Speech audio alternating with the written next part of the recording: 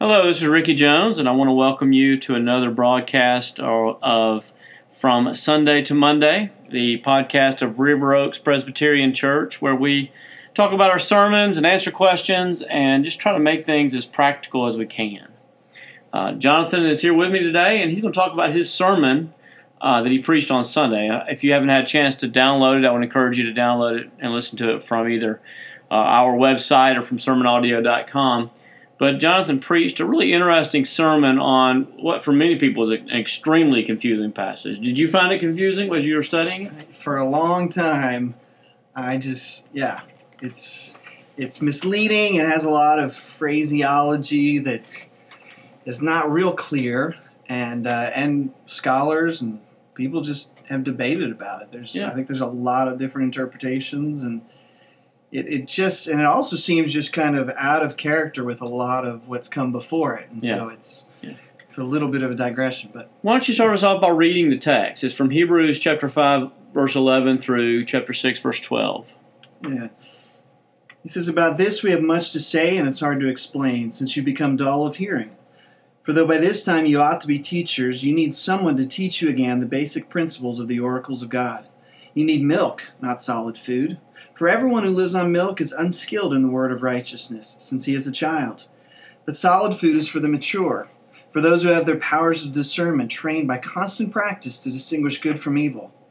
Therefore let us leave the elementary doctrine of Christ and go on to maturity, not laying again a foundation of repentance from dead works and of faith toward God, and of instruction about washings, the laying on of hands, the resurrection of the dead, and eternal judgment. And this we will do if God permits. For it is impossible, in the case of those who have once been enlightened, to have tasted the heavenly gift, and have shared in the Holy Spirit, and have tasted the goodness of the Word of God, and the powers of the age to come, and then have fallen away, to restore them again to repentance, since they are crucifying once again the Son of God to their own harm, and holding him up to contempt. For land that has drunk the rain that often falls on it, and produces a crop useful to those for whose sake it is cultivated, receives a blessing from God.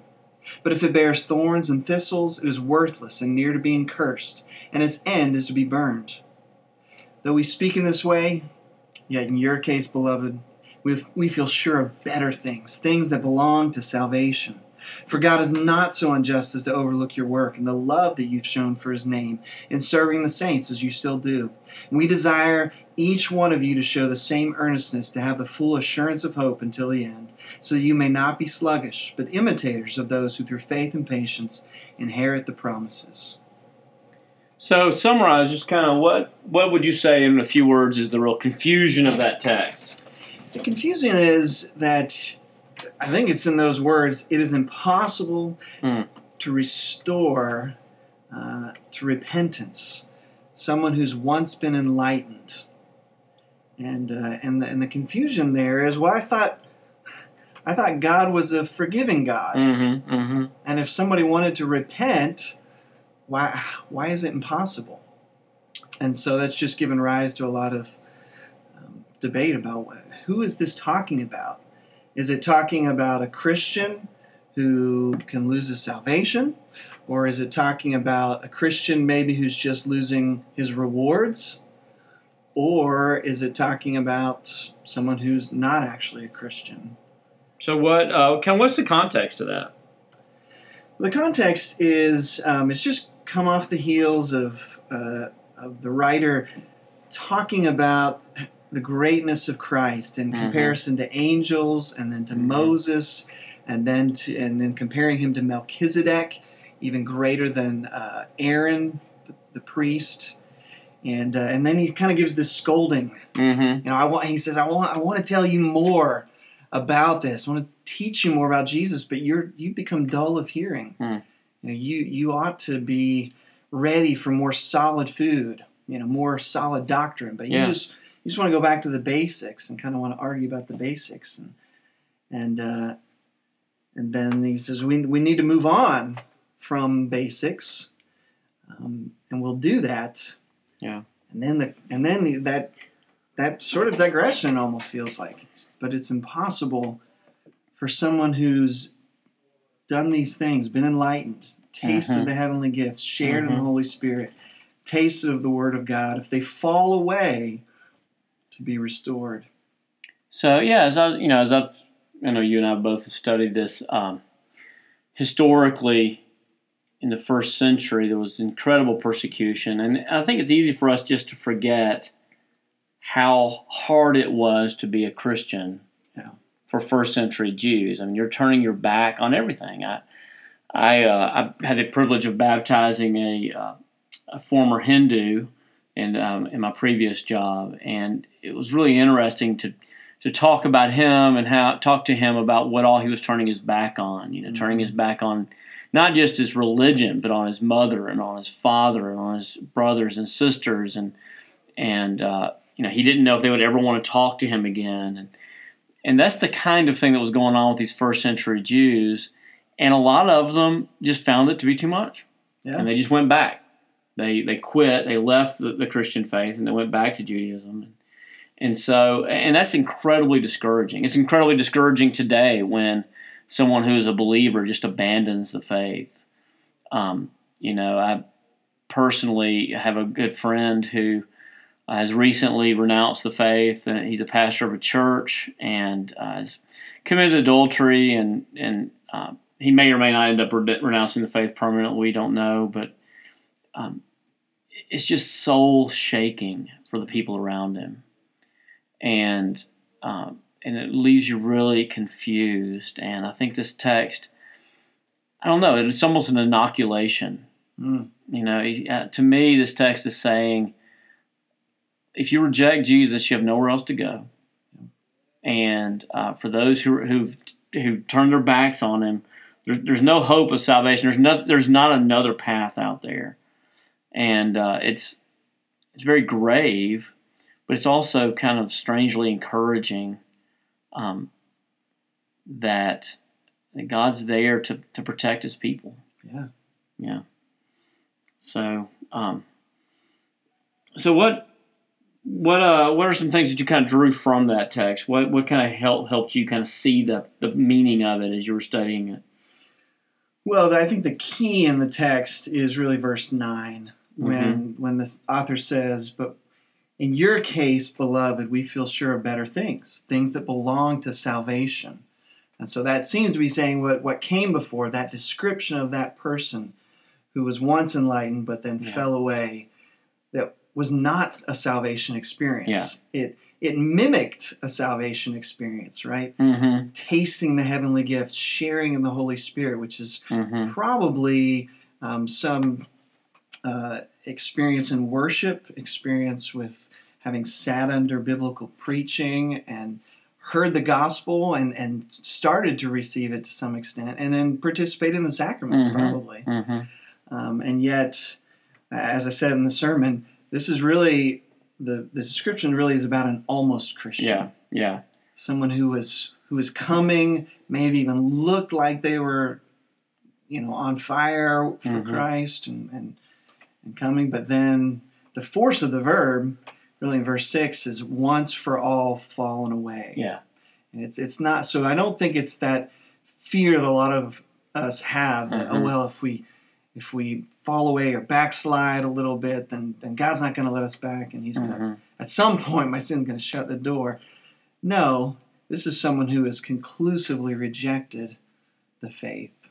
And so I think that idea of it's impossible to restore to repentance is not that God would ever reject someone who's truly repenting, but that somebody whose heart has gotten so close to God but never been moved by real faith, they have actually hardened their heart. And it's an interesting thing, I think, in the Bible that the more you know about God, the more you actually are heaping up judgment, the more you're responsible for. Yeah, I think, you brought up an interesting point Sunday about perseverance of the saints, that the saints are the ones who actually do persevere. It's not that one, my minister always, my mentors always told me I needed to distinguish between the preservation of the saints and the perseverance of the saints. And it's not just that once you've made a one-time commitment or whatever that you're going to necessarily go to heaven no matter what you live like, but it's that God preserves. Christians persevere. They're not going anywhere. That God is in them, and He's working in them, and they're not going to lose their faith. And that's a really interesting comfort. You said it very well Sunday. There's nobody who's wanting to go to heaven who's not going to be allowed in. And there's nobody in heaven who doesn't want to be there. That God is at work in our hearts. And I've just this year started really encouraging people with that. It's funny that we have a mutual friend who he struggles with his faith fairly regularly. And just recently I walked up to him and I said, I want you to know you're not going anywhere. And he's always worried about himself. He just doesn't know if he believes or not. And I said, look, you're not going anywhere. If you were going to go anywhere, you already would have. Yep. And the Lord's got you. And even when you are at your worst, when you're the most angry at God, you're angry at God. Yeah. It's funny. I think, it's been said that the atheist is the person who doesn't believe in God but hates Him. Right. And I think the Christian is the person who's not sure that he believes in God but he loves Him. Yeah. And that's the place where a lot of us fall some of the time. Our faith isn't as strong as we want it to be. But yet, when we need help, when we need comfort, we're calling out to God. We do believe, and we're not going anywhere. And that's that encouragement from verse 9, like you said. We're confident of better things for you. So, you said some things about the fruits of the Christian life. It kind of left me wondering, what do you see as the fruits of the Christian life? What do you look for someone who's been a believer for a long time? Well, there's that list that Paul gives us in Galatians, the fruit of the Spirit. Mm-hmm. He says it's love. It starts with love. Mm-hmm. That a Christian will truly learn to love God and love people better than he did previously. Yeah. I don't see us as ever perfecting love, but I think when someone becomes a Christian, they start to learn to love a little less selfishly. There's always going to be some selfish motives in there, but a little less selfishly, a little more sacrificially, and you can see that sometimes. Hopefully, you should be able to see that. And absolutely, yeah. I think that's the key to love. I was just reading today is there's just no fear in it. You're just able to give yourself away, and that the longer you walk with Christ, and the more overwhelmed you become with how much He loves you, the easier it is for you to give and to give yourself to others and to love others because you just have no fear. Yeah, and then another fruit is joy. Mm-hmm. In fact, I was having lunch with a man today who he told me he had been saved. God had saved him when he was 32 years old. He remembered the year, 1980, which has been a while. Yeah. And he was still emotional and almost to the point of tears, just recounting that story and how thankful he is that God saved him. Yeah. And he was almost ready to give up, and now he just has lived ever since that way with new joy and new thankfulness. And thankfulness is another one.